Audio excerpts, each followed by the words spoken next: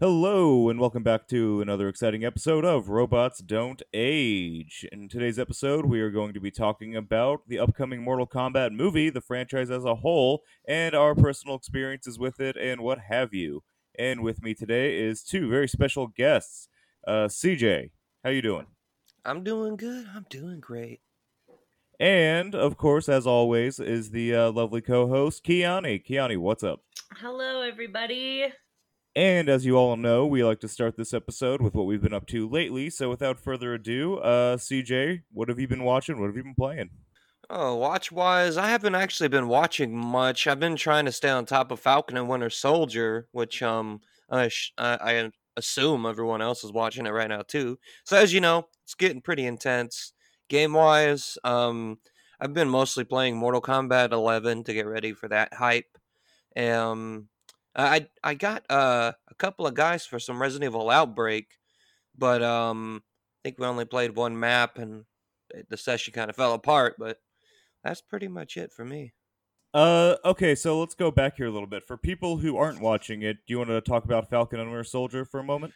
Yeah, Falcon and Winter Soldier is essentially just a 6 episode miniseries that's just one big long Marvel movie. What I like about it is it really gives them a chance to explore characters like the Falcon who haven't had any sort of just dues to them, as well as Bucky Barnes, the Winter Soldier. Um, And I don't think it's spoilery at all to mention that it has Baron Zemo from Civil War.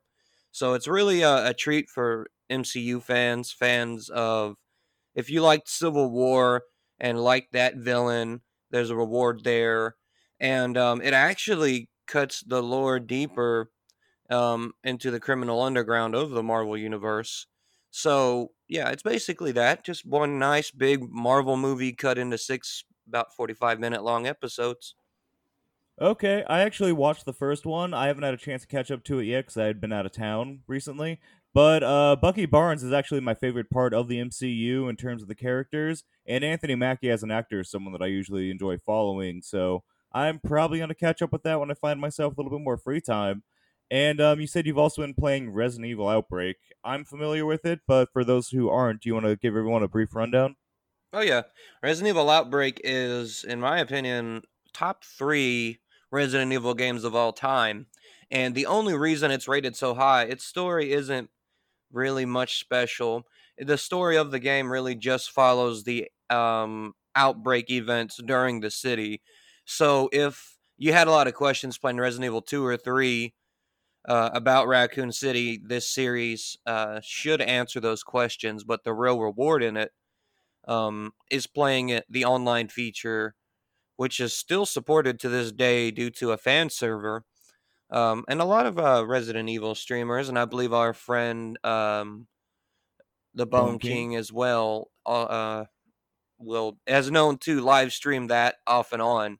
I believe we even joined him for a session, but yeah, it's definitely rewarding for those looking for a co-op survival horror experience that still manages to be very Resident Evil in atmosphere. Yeah, it was released, I believe, originally on the PS2 in that era, and it was actually it might have just been on the PS2. Then they had Outbreak File 1 and 2. Those games I actually do remember playing a little bit in my childhood, and I always had a great time with them. But aside from that, anything else you've been up to? No, that's it. Really, just getting ready. Playing Mortal Kombat 11 is the only other thing, which is probably one of the best Mortal Kombat games to be released. Oh yeah, we'll be able to get to that here shortly. Kiani, what have you been up to? Um, as far as things that I've been watching Haiku. I might be saying that wrong, but it's like a volleyball anime. It's very heartwarming, like very team building. Like, yay, we did it, achieving goals and dreams and shit. So it's cute and I like it. It's fun. That's on Netflix if anybody wants to watch that. Am also still listening to The Witching Hour by Anne Rice. As you guys know, I've talked about these books before, or at least her books before. And something I'd like to add on the note of those books is she places things that are factual in history so in depth into these books that it makes the story so believable. And I think that's also another reason why I like them so much, is because she just aligns it with, real life events and like the times, that it just makes it very believable. I have also I've been keeping up with my Puffin Paints, which I do every Friday on my TikTok live at 8 p.m. Eastern time, where we just, hang out, and I teach you how to paint something. I never know what I'm going to paint. It's usually just a surprise that day. I just pull something out of my ass and that's what I do. I've also been And working. real quick, what's your TikTok so they can follow you there? Oh, it's at Abundant Studio, just like everything else. I have also been working on a personal piece that I am almost done with, and I'll probably go into more later when I finish it. What else? I feel like there's something else. Oh, I've also recently been commissioned to do what I'm going to start calling a tattoo painting. Someone asked me if I draw tattoos, and I said that drawing was not necessarily my medium, but I suggested that I could commission them a personal piece, a painting, based off of the idea of the tattoo that they would like, because then it would be in my medium, and then I could give them the tattoo rights to go get that tattooed. So I'm actually really excited about that, and I would kind of like to make that a regular thing. And then, as always, vibe checks. So yeah. That sounds like a fun new creative idea, the painting tattoos. I'm actually excited to see how that's going to turn out. Yeah, me too. Me too. And of course, your vibe checks, if anyone's been keeping up, it's the personal vibe check that she does per people based off their social media pages. You can order that on her website as well. Yes, and that's abundantstudio.com. And it can be based off of your Instagram, off of your TikTok, or even if you just want to tell me some personal stuff about yourself or your horoscopes or whatever information you want to give me, pull a vibe from that, and I make you this little alien painting, which they're really dope, and they do really well, actually. Would you say that they are out of this world? They are, in fact, out of this world. I'm sorry. No, it's okay. I totally had somebody recently do, because I had posted one on my Instagram, and I was like, I'm almost positive that this person's hugs are fucking A1.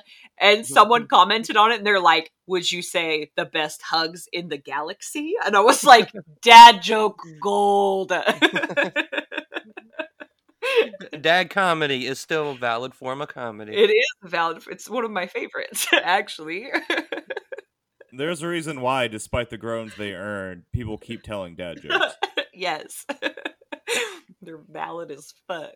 If you don't let that out, it's dangerous. I believe there's probably a medical term for it, but especially if you're a white dad, you start to feel like uneasy inside if you don't let it out, You feel off balance in your New Balances. Exactly. All right, if you two are finished, I would like to go to my recents now. Yes, Cody, tell us what you have had going on. All right, so for television, I've only really been watching two things. City on a Hill Season 2 just premiered, and I watched the first 2 episodes. City on a Hill, for those of you who aren't aware, follows Kevin Bacon as a corrupt FBI agent and DeCourcy Ward as a district attorney, and basically it's like traveling around Boston looking at different like areas of corruption and crime. Now, I know in the past I described Snowfall as kind of being like The Wire, but the more I think about it, I think City on a Hill is actually closer because it follows like the different sectors and the stuff going on there, in the same format as The Wire. Mm-hmm. The first season followed like bank robbers. I can't remember exactly what part. I believe it was Charlestown, but they were going around there stealing armored cars, money, etc. Season 2 is taking place in the project somewhere around there. I can't remember the exact section, but it's more based around like the drug dealing. You have some of the carryover characters from season 1, and it's kind of got like a through story that's adding new characters, in different sections of the area as it goes along. Executive produced by Ben Affleck and Matt Damon, if that's interesting to anybody else. It's shot really well, though, and I've been enjoying keeping up with that show. I'm definitely gonna have to check out that one, because as we know, I love The Wire. I tell you, from what I've seen, it looks very down to earth and gritty and realistic. Oh, it is. It's got another actor in the first season whose name I can't place, but he was the protagonist in the Black Donnellys, and I was a big fan of that as well. Huh. Yeah, it's just it's really well done show, and I'm glad it's stumbled upon it. I think what puts a lot of people off though is that it's on Showtime, so you either have to like rent it through another service or something like that, and not a lot of people have that service. I don't believe. No, I actually been meaning to get it, but if when I do, that'll be the first thing I watch. And other than that, I've been watching Lupin. I'm nearly Ooh. done with the first season. That is a French crime thriller that essentially follows one guy reenacting the exploits of a famous fictional gentleman burglar named Lupin. I'm not going to get too much into it, but it's a really well crafted show. And if people don't mind the subtitles, it's something that's definitely worth checking out. I have to sit down and actually finish it myself. So it's in a foreign language, or Yes, non-English language, rather. yes, it's French. Okay. Je parle français un petit peu, mon ami. So it has English subtitles. What is the show about? Could you disclose that without spoiling anything? Essentially, I'll talk about the first episode. This Mm. guy who's a custodian at the Lou pretty much puts together a scheme to steal this really expensive necklace from a royal family that he has a personal tie with. And so, what his plan is to, essentially get a small crew together and get out with the diamond necklace. And there are a few twists and turns that I would definitely recommend checking out. I'm about halfway through, and there's still things going on that I did not anticipate. Oh, that sounds pretty cool. That's original. You don't see much to do with the Louvre, especially anymore. I think the last major thing I've seen on the had to do with the Louvre, and it might not have even had the Louvre in it, was the Mr. Bean movie. Uh, but you don't see too much done with that. Yeah, I wasn't planning on watching it, but just because I was on vacation, we managed to sit down and actually check out the first few episodes, and I found myself actually really being curious as to what happens next as it progresses. So, if anyone, like I said, doesn't mind dealing with subtitles, definitely worth checking out. Sometimes curiosity can lead to very rewarding outcomes, huh? Looking at Oh, you, Chad. indeed. Yeah, I Chad, bel- you know what we're talking about. You was boofing Fireball whiskey, Look, it's Chad. fine, Chad. No one's judging you. We're just saying stop lying about it on Twitter, all right? We were all there at the party. We have the pictures. And maybe not put cinnamon alcohol up your ass. Maybe Yeah. not do that. That's why you had to go to the ER. That's why your dad didn't get rereelected, all right? Stop Whoa. being a dick, Chad. Apparently Lupin, because someone had told me to watch this show. Sorry to kind of No, go ahead. someone had told me to watch this show, and then I brought it up to one of my friends, and I can't remember if he said that it was originally a manga or if it was originally an anime, or maybe both, before it was converted into this series. And he had some issues with particular pieces of it because of that, as most of us who read a book first and then watch the movie after, we're obviously generally not as pleased. Yeah, it doesn't follow the source material as well. Yeah, as the rest of the world is when they haven't seen it. But interesting tidbit. Yeah. So I'm not sure which it was. I tried to look it up while we were, talking, but I believe it's a manga, I think. I think. Okay. Like some type of literature dating back to 1905. So Yes, when it comes to the series, they reference it as like it being a novel or a book itself. Nothing about it being a manga, but I do. All right, that's pretty interesting. I was curious about that. I just figured it was kind of like an old timey novel. Well, I mean, it probably was an old-timey novel, and then there's probably been other material, Other adaptations. Okay. Yeah, other adaptations of it as well, which I find to be interesting. I always think that those types of things are cool, especially when you have like an original one, and then you have like these different adaptations in different mediums, so to speak. I always think that that's a really I cool would agree. I like things that have a lot of adaptations. That actually is what's going to lead me to our next segment, everyone's favorite segment, Rando Retro. Cue the music.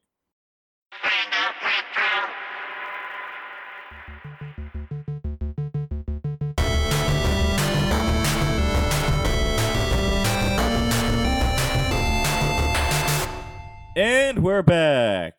So, for those of you who aren't aware, Rando Retro is the segment that I just came up with a while ago to explain and justify spending about $100 or so on a bunch of old video games that I didn't need to buy. So, furthermore, this segment is going to be to discuss Aliens 3 for the Super Nintendo. Have either of you ever played this video game? No. No. Wait. Okay. Wait. Give me a moment before you go into. Is it first person? No. All right, then no. Nope. Nope. Not at all. Okay, so Aliens 3 came out on a lot of the consoles, like the regular, Nintendo Entertainment System, Super Nintendo, like I had mentioned. That's what I've played. It was also on the Sega, which I had played previously. But the one I'm going to discuss would be the Super Nintendo version, which was released in October of 1992. Now, it's a side-scrolling run-and-gun game where you play as Ellen Ripley, and you actually get more guns in this than you do throughout the entirety of the third Aliens movie. That's pretty awesome. Noise. Yeah, well, it depends how you feel about the third Aliens movie. In this game, you get the flamethrower, the grenade launcher, and the assault rifle, which are all staples of the Aliens movie, as I'm sure you're all aware. Kiani, just agree, it's fine. Yep. Yep. It's fun. The Super Nintendo version just comes with 6 stages, and you're on the prison colony that also takes place in the third movie, so you're running around, like I mentioned, trying to free the prisoners, and you actually get a password system, so if you die and go to the main menu, you can go back to the stage where you were last, left off at. Nice. So are there lives rewarded, or is it like one life, you die, your only way to progress is the password? One life, you die, but you have, Oof. and you progress with the passwords. Yeah, so you have to clear out the entire stages, and you rescue the prisoners, seal off areas so the xenomorphs can't get to you, and all this while you're running around, fighting off facehuggers, xenomorphs, and getting your way to the end, which, as I'm sure if you're an Alien fan, you probably know, is going to be to fight a queen. Oh. Now that part I know. Like Beyonce? Mhm. Yes, queen! Yes. No, the Xenomorph Queen, as as made popular by the film Aliens. Oh, get away from her, you bitch, and such. Okay. Yes, of that fame. Now, I'm not nearly good enough to get to the ending of this game within the time period that I played it. I played it long enough to get a callus and to get my ass kicked, and that was good enough for me to go online and look up how it went. In terms of like the way the game handles, it's really fun. It's nothing too complex. You just go back and forth, and like I said, you flip between the 3 main weapons. Depending what you're doing, a certain weapon's going to be better for a certain situation. You can go online and look up the speedrun for this. It looks like it'd be about 3.5 hours. If you just want to check out the game online, though, it's pretty fun. I had a good time playing it, and yeah, that has been this segment of Rando Retro. That's okay. I got your outro song covered here. He's gonna take you back to the past. Nope. Nope. Cut it. Nope. No, you know damn well we can't do that. And when we come back, we will be discussing the Mortal Kombat franchise. Yeah.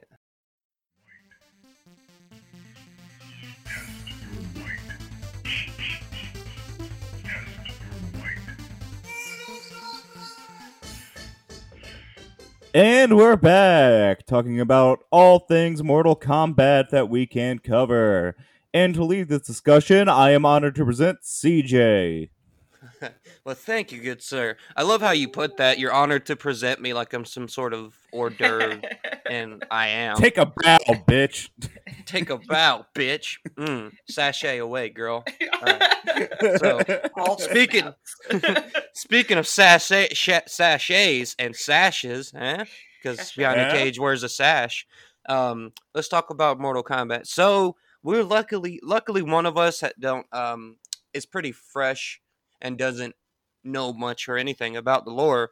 So for those of you who are like our friend here, I'll kind of go in, and even for a lot of casual Mortal Kombat fans might be surprised to learn how deep the lore goes. So we'll start at the beginning of time. So before time or any realms were created, there was a council of elder gods. These are very powerful, omnipotent beings. You could probably guess kind of what they do.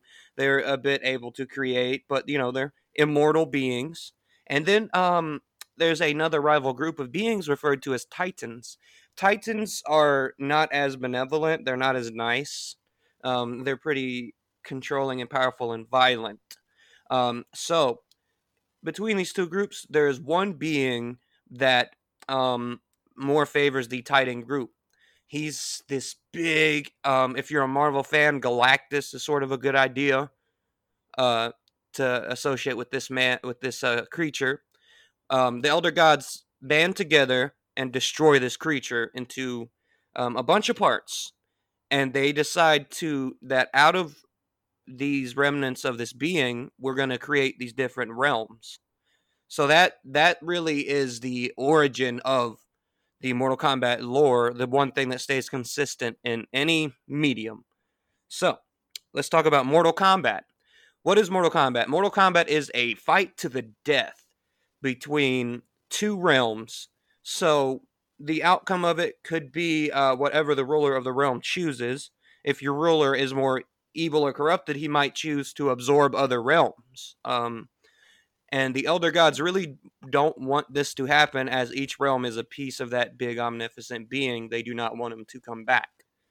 So they decided to create balance. They'll have this tournament. That way you don't really affect free will as much, but so yeah. Two teams fight each other to the death. Winner takes the realm.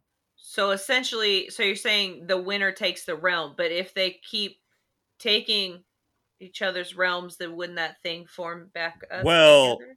There's a cap. Okay, so you have to win 10 consecutive Mortal Kombat tournaments before you can take the realm, in this case, which is the primary motivation for Shao Kahn and the person that was before him, Onaga, I believe was his name, CJ? Yes, the Dragon King Onaga. So since all of these realms are a whole of this one Titan, which are essentially like, evil, well, not evil, but just not so nice fucking things. Yes. So are each of these realms also in and of themselves inherently evil as well? No, the realms themselves are fairly neutral as the creature is dormant. What really affects that, how the realms are, I guess, viewed as evil or good or bad, would be the ruler, in question. Okay. So, for example, would be, Outworld is one of the realms, and it's probably one of the more famous realms because, it is the opposing team in the Mortal Kombat lore, typically. Would you like me to list all 6 of the realms? I just looked it up. That would be great. Okay, so we have Earth Realm, Nether Realm, Outworld, Order Realm, Chaos Realm, and Edenia. Mm-hmm. Okay. Now, to quickly explain each one, Earth Realm obviously is Earth. Outworld is the best way to think of that is an empirical sort of realm. It's under the rule of a king. This king is more of I'll invade and conquer. The realm itself is more usually a purple hue, a wasteland. There's not much vegetative growth. Edenia is sort of the opposite of that. Even though it does have a monarchy still, it is more of a peaceful realm. It's very much the yin to the yang of Outworld, if that makes sense. So like a Garden of Eden, so to speak. Exactly. That's where the name comes from. Order Realm is sort of this what is the name of that? Demolition Man. It's like Demolition Man, and it's very the realm is very under control. There's laws for laws, and there's rules for rules, if that makes sense. Everything is order. It's all in the name, the Order Realm. Mm-hmm. So Chaos Realm, if you can guess, the opposite. Yeah. So everything's got a balance. So we're gonna start at Mortal Kombat, the events of the games and movies, starting with 1, which takes place in the early '90s. To set up the story where we come in, where we first meet Mortal Kombat. Outworld has won 9 tournaments. Okay. They only have to win one more tournament to win. The last time they were beaten. The leader of the combat forces for Outworld is named Shang Tsung, who is originally from Earthrealm, but is able to cross realms because he's endowed with certain abilities. So he is basically sort of like a general for Outworld's forces right now in Mortal Kombat. So Shang Tsung was last defeated by 9 tournaments ago by this man named the Great Kung Lao. So that's important because he has 2 descendants that are in the games that are front and center. So when we come to the events of the game, Shang Tsung has won his 9 tournaments. He only has 1 more, and if he wins, Earthrealm is merged with Outworld and under Outworld rule. So Raiden, Lord Raiden, is the god of lightning and thunder. And he's also a protector of Earthrealm. Okay. Yes, he is our protector. He decides to handpick the best warriors he can find in Earthrealm. So this includes people like Johnny Cage, a Hollywood movie actor who's also a serious martial artist. He wants to kind of prove that he's not, some fake actor, that he's a real martial artist. Yeah. You have Liu Kang, one of the descendants of the Great Kung Lao. He's a Shaolin monk trained, and he represents the White Lotus Society is the name of his group. You have Kano. Kano is a mercenary, more neutral. If anything, he leads toward the bad. He doesn't really want Earthrealm to lose because he has a dog in the fight. However, he's open to the highest bidder. He's a mercenary. We have the 2 ninjas, Sub-Zero of the Lin Kuei clan and Scorpion of the Shuri Ryu. Those 2 have a pretty deep, interconnected story that will be up front and center in the upcoming movie this month. So that's going to be fun to see because their feud goes all the way back to feudal Japan. Because Scorpion isn't necessarily alive per se, is what you would call a specter. Okay. So more of a physical ghost. And he takes us into the Nether Realm when we explore him a bit more. And we finally have Sonya Blade, who is a U.S. military special forces commando, so to speak. She's considered the best in the entire of any military in Earthrealm. She's chosen specifically. She helps keep Kano in check because in the first timeline in Mortal Kombat, Kano is on the side of Earthrealm, and so I actually had no idea. That's basically the events walking into Mortal Kombat 1, the first Mortal Kombat game ever released. So, How does that end? Well, Earthrealm wins. Liu Kang defeats Shao Kahn, and Liu Kang defeats Shang Tsung. So Earthrealm now has disrupted that and is saved. That is the A to B of Mortal Kombat 1. So because they defeated them, it's 10. They have to win 10 in a row, correct? Yes. So now they have to start all over again. They have to start all over again, and so the leader of Outworld probably ain't too happy. His name is Shao Kahn. He kind of basically stole the throne of Outworld. But yeah, he's pretty upset about this. So Shang Tsung, who survives the Liu Kang barely, is about to be killed because he's already had his power stripped from him for losing to the Great Kung Lao, so he looks like an old man. Now Shao Kahn says, you know what? I'm done with you. I'm going to kill you. He goes, you know what? I have one more idea then. He goes, what if we just host another tournament here and make it sort of a double or nothing? If Earthrealm agrees, then we can take their realm after, and they'll be at a disadvantage because they'll be in our realm. So that's Mortal Kombat 2. So it's pretty simple. Those 2 timelines, that is only true in the original timeline. In 2009, the timelines were rebooted in Mortal Kombat 9. So the rest of the Mortal Kombat timeline, just to go a bit quicker rather than go game by game, because we'll be here all day, is there's Earthrealm wins the second tournament that they agreed to double or nothing again. Shao Kahn says, fuck that shit, I'm invading Earthrealm.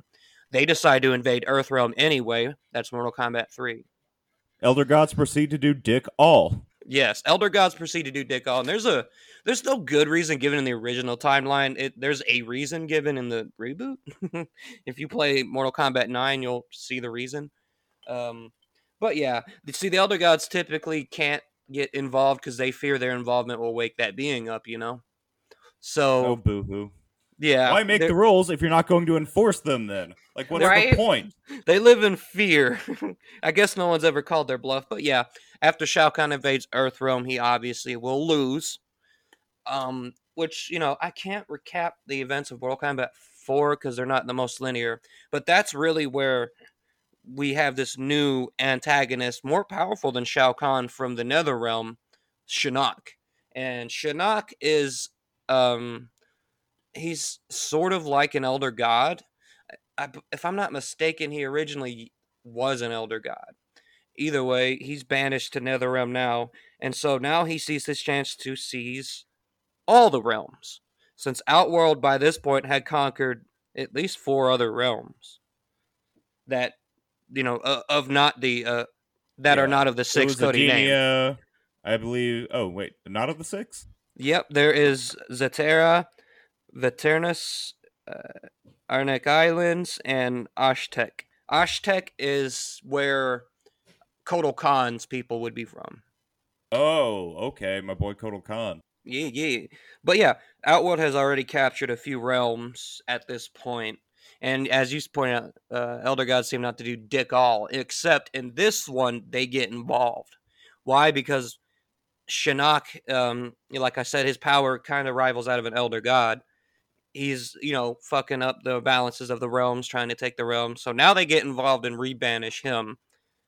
Let's see. I'll take you all the way to Armageddon, guys. We'll do this. We only have 2 more. Oh, okay. I'll take you to Appreciate Armageddon. All right. So now we're on Deadly Alliance timeline. The Deadly Alliance, that is where 2 very powerful sorcerers, Shang Tsung, who you recall, I was just talking about him, and you Shao have this. Kahn's minion. Yeah, you have this, and he now, since he presented that idea to Shao Kahn, he's now been restored to full power, and he's young again. Because Shao Kahn was like, "Oh, that's a great idea, bro. Let me give you your powers." Yeah. You can now see your willy again. So, one thing I glossed over and didn't mention is Quan Chi is the name of another sorcerer that works for Shinnok. Quan Chi is Shinnok's Shang Tsung, if that makes sense. His right-hand man, if you will. Yes, he's a sorcerer, and he is directly responsible for Scorpion's return as a specter. So he's very powerful. He can kind of play with life and death like that. Okay. So Quan Chi joins forces with Shang Tsung, and they like, okay, so we used to be bitches, now we're big dogs. Let's kill Liu Kang, which they kill Liu Kang. They succeed in that. The fucking absolutely brutal opening. They just snap his fucking neck. Shang Tsung just snaps his neck like he's nothing. So basically, what they're trying to do is, kind of tap into all the souls across the realm because their powers are very much geared toward souls.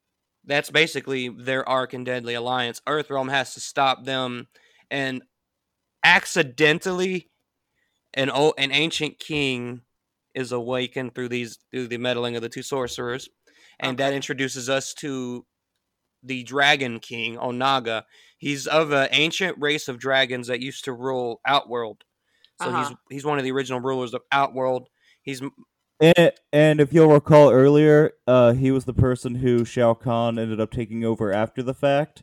And I didn't know, CJ, if you were going to mention this, but he actually had an army of mummified soldiers waiting for his return. Yes, directly. Now, in real life, there are the findings of the Tarkatan soldiers, which I'm pretty sure they are Japanese, but they could be. They're Chinese. They are Chinese statues of these warriors that protect like a tomb, and they found them buried underground, but they're called Tarkatan soldiers. So, and in this universe, they're called Tarkatan soldiers as well. So, is this the Dragon King? Is he like on the same side as the 2 sorcerers? The person with the souls and the not at all. Actually, in fact, he's been dead, basically dormant since since Shao Kahn has taken over. He had been sort of lying dormant, but dead. Death in Mortal Kombat universe is basically your soul goes to another realm. Mm-hmm. It could go to Outworld. It could go. I mean, I'm sorry. It can go. If it goes to Outworld, Shang Tsung has you, and I'm sorry, bro.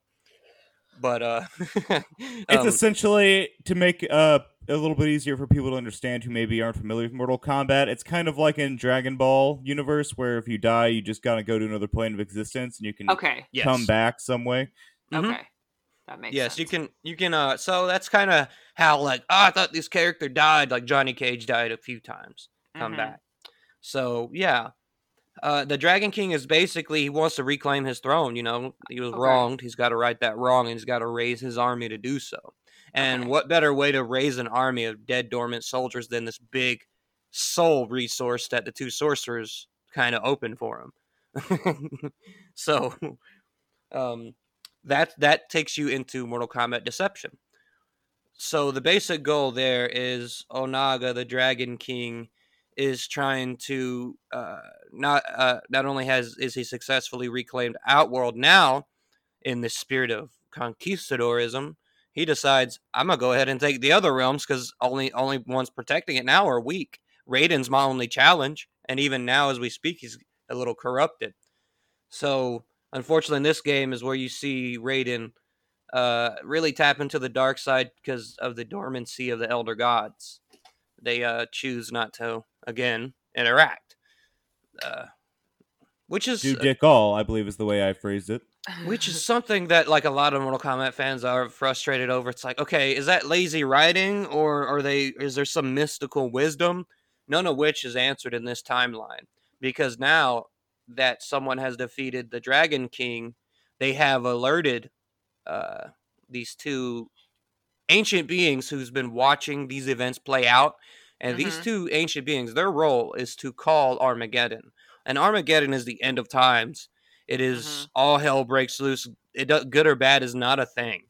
Everyone wants to win Armageddon so they can beat Blaze now, who is the protector of the pyramid.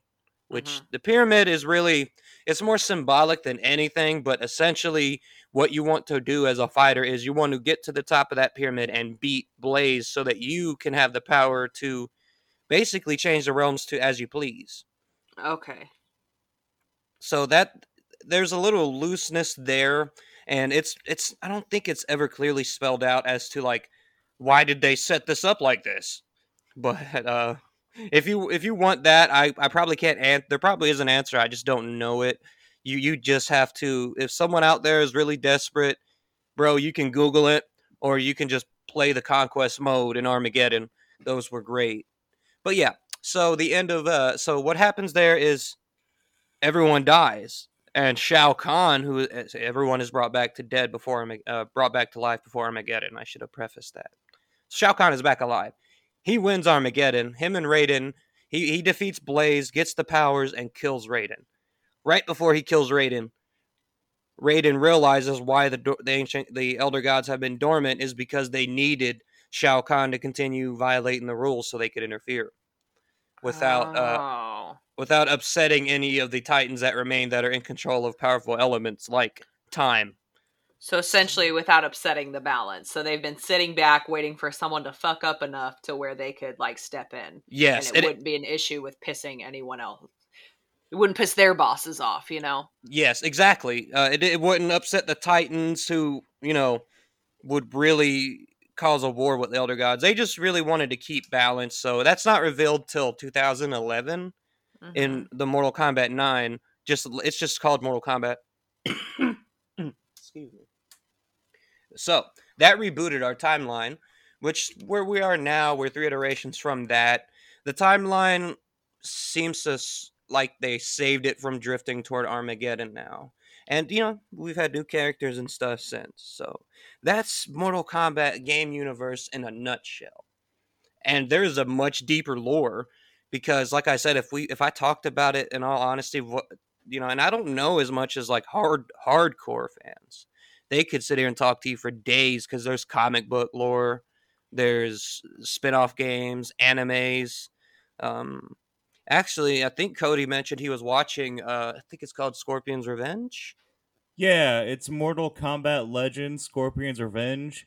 It's a pretty graphic anime. I only well, I guess yeah, anime works. It's a pretty graphic, violent show or one-off movie about Scorpion, as you might guess. Now, I didn't get a chance to finish all of it, but I did watch the first, I'd say, act, and I Mm-hmm. was really enjoying the design of it personally. It has a great art style, and one thing it really does well is it tells the story of Scorpion and his rivalry with Sub Zero and manipulation by Quan Chi. That's one thing that does really well. One thing, my big issue with it is that it directly interferes with canon events, such as spoiler alert: Scorpion kills Goro and defeats Shang Tsung. What? but Yeah, well, it's a in-depth Mortal Kombat discussion. I'm sure they can expect that coming. But I'm sure there's people out there that love it, that will defend it, and that's cool. It's okay to like it. Mortal Kombat's lore is loose and complicated, so it's forgivable for stuff like that. It's forgivable for the alternate timelines you see in the Mortal Kombat Legacy series. That it ran 2 seasons. They were doing a third based on Mortal Kombat X. I'm not sure if it's filming anymore, but that one has Lewis Tan, who's in the Mortal Kombat reboot as Cole Young, and it has a lot of the same characters from the Legacy series. Much more famously, you have a sort of alternate take of events, a more PG-13 take with the 1995, I believe it was released, a movie. I know it was the Um, '90s. I don't know exactly what year. but yeah, that movie it's adored by Mortal Kombat fans. If you could watch that movie not knowing anything about Mortal Kombat and at least take away, okay, I basically know what the tournament is. I might not know the deep reasons why, but I know what it is. I know who these important characters are for the most part. Even though they did Sub Zero and Scorpion wrong, in my opinion, in that movie, but still, it's an enjoyable little fun movie.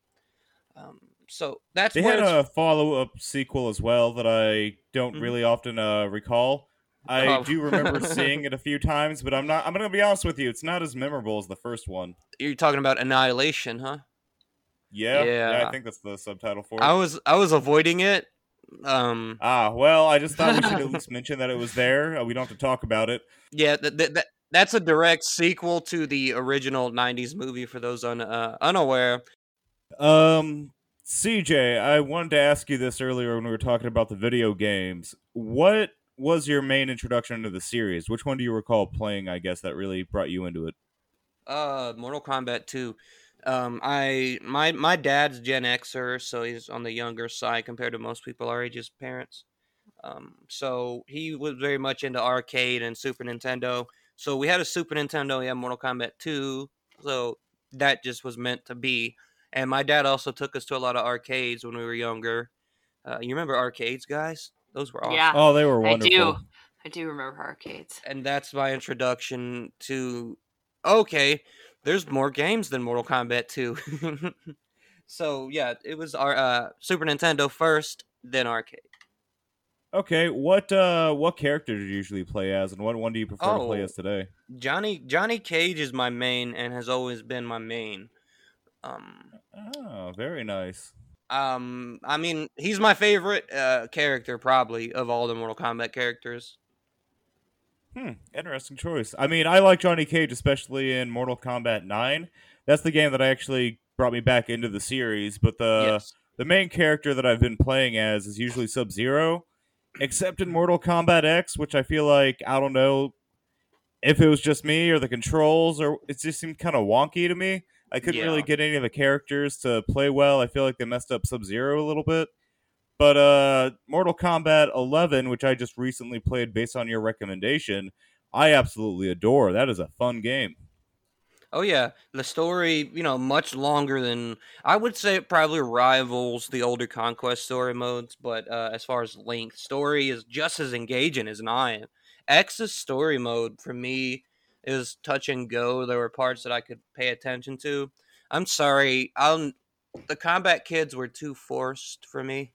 That's I can't remember their names. Cassie Cage, Jax's daughter. I think her name's Jackie, actually. Now Yeah, that I say Jackie. it. You have Takeda, and you have another guy. I can't remember his name right off the top of my head. So I mean, I understand you need new characters to the lore, but for me, they were so forced in that storyline. It was rivaling the Johnny Cage storyline. It was hard to stay interested. For me, the cool part was the Johnny Cage part because I'm a big fan of him. So it's like, okay, we get to see him kind of shine. Oh, he comes from a line of basically demigods. Cool. That explained why he randomly shoots green goo out of his hands, sort of, or energy. Sounds like you should go to the doctor for I that. actually really appreciated all the love they gave Johnny Cage, though, and I, like you mentioned, I did appreciate the Demigod edition because otherwise, like, why is this guy able to keep up with all of these people that are just like shooting spears out of their hands or can freeze Right. people? It's Right. yeah, it's just something that was kind of odd. Like it defied the power See, a scaling. lot of other people's abilities have always had a set in stone explanation, except for a lot of the Earthrealm people. Johnny Cage being the main one, I might could buy that. Okay, the Shaolin warrior who's training with Shaolin monks of techniques that go back thousands of years or hundreds and possibly 1,000+ years. I could buy that. I could buy that much easier than I could. Oh, a random, basically Jean-Claude Van Damme has all these energy powers. Why?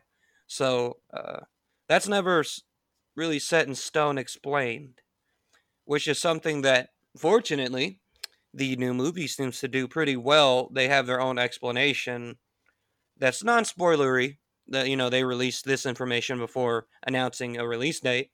So each character is not chosen by Raiden. Each character in this new movie is more chosen by way ahead of time, sort of predestination sort of vibe. Um, they're chosen, if I'm not mistaken, they call it Arcana. That's their power, and they are able to unlock it through intense training. So thankfully for people like Kiani, or even people who don't know anything at all, because Kiani's pretty well educated now. Yeah, I'm pretty educated. Before we went into this, all I knew is that there was a lot of masks involved, and this was pre-COVID. There's I'm so mad I couldn't find any good reptile masks. That would have been awesome. But yeah, so that's basically it. The new movie seems to be very friendly to people who know almost nothing at all about Mortal Kombat because they have a new character who's also going to be new to everything. The trailer looked dope. I mean, I would definitely go watch it knowing absolutely nothing about it. And for fans who kind of hesitant about it, and if the trailer didn't sell you, I showed Cody a clip earlier that was released on I believe Geek Culture released it on their Twitter, and it's basically a scene of Kung Lao teleporting with his hat, which is something the character has been in Mortal Kombat Legacy. They didn't really do much with him, but just the way these video game based characters move, it's like they're pulled out of the video game. And the thing to stress about this movie and why a lot of the fight scenes really hit, it takes a lot from the movie The Raid Redemption, which is a very well loved and very well choreographed fight movie. So it has that element to it. All the actors were or still are stunt workers and legit martial artists. That's so cool. It's them doing the moves. The idea they went into is minimal CGI, except for the supernatural stuff. Use real fighters, real fight choreography. So I thought that was pretty damn awesome. I think that's really cool when they take a movie and then they actually do their homework and put in the right amount of effort to make sure that it's correct and historically accurate or whatever. Mm-hmm. I always think that that's a really dope touch on things. I don't want to spoil anything for anyone, but if you haven't seen the trailer, now would be a good time to do that, obviously, because that moment for me that really sold it is when you're watching Sub-Zero pop into play, and he's Mhm. going at it with Jax, and he Oh freezes the yeah. gun, and then it starts to go up his arms, and he rips it off. I'm like, oh, okay, so I'm just gonna watch this entire thing multiple Bro, times. yes, like as soon as I saw that happen, I said, "Oh, what the fuck? Like I'm into this. Let's go. Let's go." We're not fucking around here anymore, are we? Oh man, the whole trailer gave me shivers when I first saw it, dude. Because not only of shit like that, you get that Scorpion Sub-Zero fight for a little bit. I mean, it's cut up a little, but you still get that, and that's awesome because you get that like ice cold delivery from Sub-Zero when he says his name. You get the spear. You get actual actors of Asian descent playing Asian characters instead of white Right? dudes. Right? playing Asian- Phenomenal! Phenomenal! Look at And- us. We're coming so far in the world. And that is dearly important to this franchise, as it should be, because if you couldn't tell, this whole thing, martial arts tournament, screams a lot of vibes and homages to Japanese and Chinese martial arts culture. There's a lot of that symbology in the games, the characters, everything, and you don't really see it really given the proper love because the game is clearly influenced by movies like Enter the Dragon with Bruce Lee. If you've Mhm. never seen that movie, shame on you. Go watch it now. Right now. Go right now. That's the original Mortal Kombat right Casual there. whistle, casual whistle, casual whistle. I love. I recommend that movie. Can't recommend it enough. It's a classic for a reason, and it was an instant classic when it was released. Like people knew. Every now and then a movie will come out, and people just fucking know that it's going to be a classic. I was like that with Deadpool. When Deadpool came out, I was like, this is an instant fucking cult classic. And yeah, it is. Yeah, I would say if I'm gonna go with my estimates, this new movie is definitely going to be an instant classic. I believe so as well. I believe it has a chance to pass the original, pay good homage to the games, but also have enough freedom, since this is Mortal Kombat and it's real convoluted, as you've learned. It gives them real wiggle room to be really creative, and also to really show love to the Asian characters and have actual Asian actors play them. And previously I can't help but notice the speaking role for Asian actors, and this is something that like I follow all those actors on Twitter, mostly because even the producer, they're all so down to earth. They'll interact with you. Like if you just say hi, what's up on Twitter, they'll just message you back. Not many celebrities do that. That's awesome. So let alone ones that are also fans and geeks over the game like you. So I know, but yeah, I was following some of their Twitter feeds, and some of the actors such as Ludi Lin and Louis Tan pointed out that previously it seems like Asian roles in Western film is relegated to you're either a stereotypical Chinese or Japanese character, or you don't get much speaking lines, and that seemed to be it.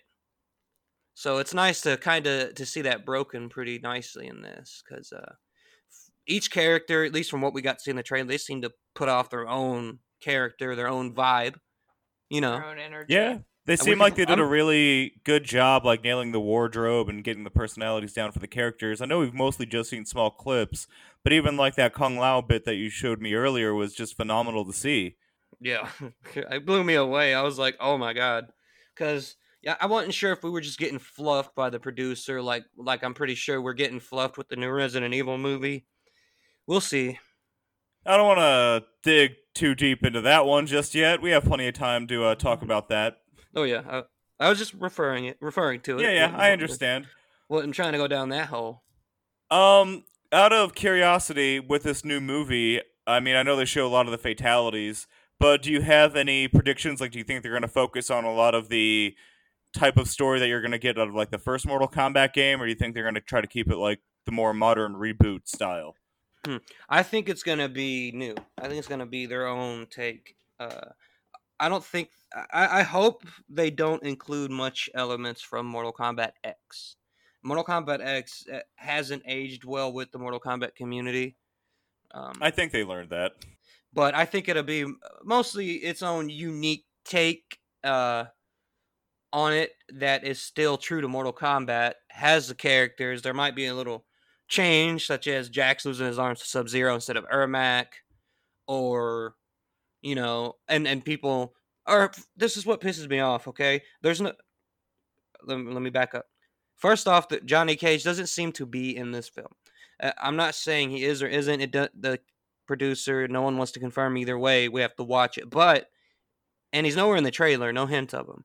If I had to guess, he's not in the film. And a lot of the more toxic fans just started fucking slamming, threatening to cancel the movie for not having their white dude front and center in this movie. And I'm like, dude, you got Kano for one, who seems hilarious. You saw his bit at the end, right? Taking out the heart. You fucking beauty. Yeah, exactly. I love that moment. Kano is just like he should be, as like he is in the game. He's a very fucking psychopathic person. Yeah. So that knife scene in Crocodile Dundee, if it was Kano, instead of pulling the knife out of his boot, he would be pulling it out of your gut or something. That's a fucking knife, mate. So that's a fucking knife. Yeah, I think it's going to do its own sort of take, stay true to the game lore where it needs to. I'm sure. Okay, here's the thing: we got to come to terms with, guys. Some of our favorite characters are going to die, and they have to die because it's Mortal Kombat. Does that mean they'll stay dead? Of course not. Their goal seems to be, as a producer expressed, they're open to a cinematic universe similar to Marvel. And I think that now that ball has officially been dropped with DC, sorry, I like the DC movies, by the way, but I view that ball as being dropped. And they are also a Warner Brothers property, so it's relevant. So they're like, well, let's try this instead. Yes, I feel like that opportunity is there here. And it's, there's very different producers on this one than any of the DC films, luckily. So I think that possibility is there. So if you're, let's say, I'm going to try to name a character I don't think is going to be in it, and then say that they die. Okay, so just warning that, this ain't a theory. So let's say, Kotal Khan gets his head ripped off. Yes, let's say you're a Kotal Khan fan, and they have your boy Kotal Khan in here. All right, well, if the story pits him against someone else, his side has to take losses too. So Kotal Khan gets his head ripped off. Okay, Kotal Khan fans, frowny face. However, you got to realize this is Mortal Kombat we're talking about. People got to die, just like in the story. If you didn't like playing Mortal Kombat 9, if you didn't like scenes, like I'm a big fan of Kung Lao. He's my favorite Shaolin warrior. If you didn't like, spoiler alert, for Mortal Kombat 9, if you didn't like seeing him get his neck snapped, if that didn't sit well with you, and he threw a fit, I mean, you're not going to want to watch a movie of that. I recommend the PG-13 one where they just fought like nameless goons. Oh, no, wait. If you were a Sub-Zero fan or a Scorpion fan, you probably didn't like it, huh? But yeah, so what I'm saying is your favorite character might die. Okay, but here's what I'm saying. If he is given his on-screen justice, his or her on-screen justice, right?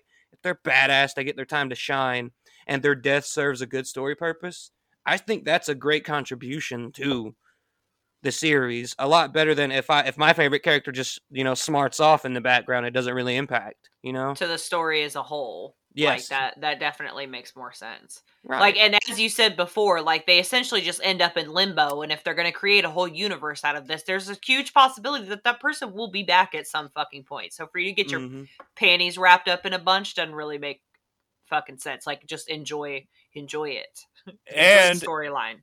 If you know anything about the video game franchise as a whole and the stories like CJ extensively went into, thankfully, you know what characters are probably, occasionally going to get bumped off, or what could happen if, like, let's say X character dies.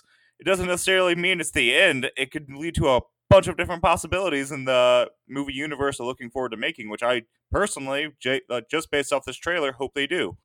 Dude, imagine like a spin-off show following, like, okay, let's say they kill Sub-Zero in this movie, and if you don't know Sub-Zero's ultimate fate in the game, I'm talking about the games, so it shouldn't be spoilery to the movie unless they go this route. If you don't want to listen to it, skip ahead 35 seconds. Okay, so in the game, Scorpion kills Sub-Zero, the first Sub-Zero. Why? Because he believes the first Sub-Zero killed his family. Well, spoiler alert, he didn't. It was Quan Chi manipulating all the events to kind of take control of a powerful warrior like Scorpion. So yeah, that's Scorpion's basic arc. That takes place in the first game, but he has a little brother who assumes the Sub-Zero mantle. So Sub-Zero, when he dies, there's a new Sub-Zero. That's his younger brother. So the original Sub-Zero comes back as another Spectre known as Noob Saibot, who's a shadow being, serves Quan Chi. So the movie could take that route, and you could have a whole spin-off following like just one realm. You could have the history of the Denia, the history of Outworld. You could have the women of Mortal Kombat as a spin-off. There's a bunch of female characters I haven't seen in the trailer. Yeah, there are a lot of people they're leaving out of it. Obviously, like you mentioned, Noob Saibot, a lot of the females. There's a lot more they could expand upon, and I'm sure they'd be more than happy to, especially with like the current model that HBO Max is following. They seem to be more than happy with what's going on. So, the reason why I brought up the fatality stuff, the death, is because if a lot of people in that trailer, their biggest takeaway was that last finish him little moment, kind of them flexing the fatalities and stuff, gore. So naturally, people frame by frame started doing little breakdowns. They're like, "Oh, this character died. This character died." Well, even if that's so, I don't think they would outright spoil it, for one. For two, like we discussed, there's a way around death in this universe, so there's no need to worry, guys. And, for me, the way I see it, it's been, 20-something odd years since we've had a Mortal Kombat movie, and we've never had a rated R one for a mature rated game series that really depends on blood. It really does. Yeah, there's a reason why this game created a whole controversy back when it first came out for all the quote-unquote gore and violence that it inspired. It created I think it's ESRB rating board. When Mortal Kombat came out, man, people lost their shit. Like, you can uppercut people's heads off. What? And you could watch it. They created the rating board that we had no one loved today for video games. They created the different ratings and stuff because at this point, it was just like the cabinet was just thrown in an arcade. And previously, arcade games were just known for, at the most violent, maybe Street Fighter. And then you have this come on where you can do fatalities, which involves, like you said, uppercutting someone's head off or freezing them. You can shoot fire. I don't know a lot about the original fatalities. Maybe you could indulge a little bit more on those, because I tried to play this game earlier and it did not go well. You played it on what platform? The Super Nintendo. Okay, what character were you? I tried playing a few of them. Scorpion, back Y, Scorpion, back Y, Sub-Zero, down forward B. What are those moves? Okay, back Y is your spear. That is the famous spear throw, which is flexed in the movie. If you don't know Kiani, one cool thing about Scorpion, besides he manipulates Hellfire, is he has this spear that he carries around him attached to a rope or a chain. He'll throw it across the screen into his opponent and pull him to him. And that gives you a good 2-second window to just hit them because they can't defend themselves. I've seen this. You've seen that? Yeah. Yes, I've seen it. I've watched people play Mortal Kombat a couple times, and I'm sure that I have played it at some point in my childhood with, because I hung out with mostly boys and my cousins and such, but I don't recollect enough of it to be like, yeah, I know this character. I know I always picked a chick, I can tell you that much. So, as long as there was one to choose. Well, that's fair enough. Do you guys have any closing thoughts on Mortal Kombat? I have learned a lot, guys, and I actually definitely want to go see this movie, or watch it in my home, depending on what state the world's in, you know what I'm saying? So, yeah. Yeah, I definitely recommend people who are not familiar, get a little familiar. It's not one of those, like, you won't get bashed you won't be lost. It seems, just watching the trailer, you shouldn't be lost coming into it. You should be able to enjoy it coming in pretty fresh to it. So yeah, I hope for some people who are only casual, maybe if they hear this, they'll be more like, well, I want to learn more about the lore. And to learn more of that, I point you to Mortal Kombat Deception and Mortal Kombat Armageddon, specifically Conquest. Go do that. You'll be on the up and up. And CJ, anything you want to plug before you get out of here? Of course. I always want to plug Who Asked for This. You can find our channel on YouTube. You can also find us on Facebook. And I believe we'll get some more social media getting up, some Twitter. We have a very great on subject opening skit in mind. Thoughts and prayers and smoke signals for that. Yeah, So, new season coming here in the summer. keep your eye Cool, on cool. us. We'll do some more dumb shit. We're about tired of not filming. You can follow me on Instagram and TikTok at Abundance Studio, and then I'm mildly on Twitter at _Kiani. And you can, my website is abundancestudio.com. And of course, as always, you can follow the podcast on Twitter at Robots Don't Age. Kiani and I will be on there. It's primarily me, but she also has access to it. And I believe that is it. Thank you guys for listening. Appreciate it.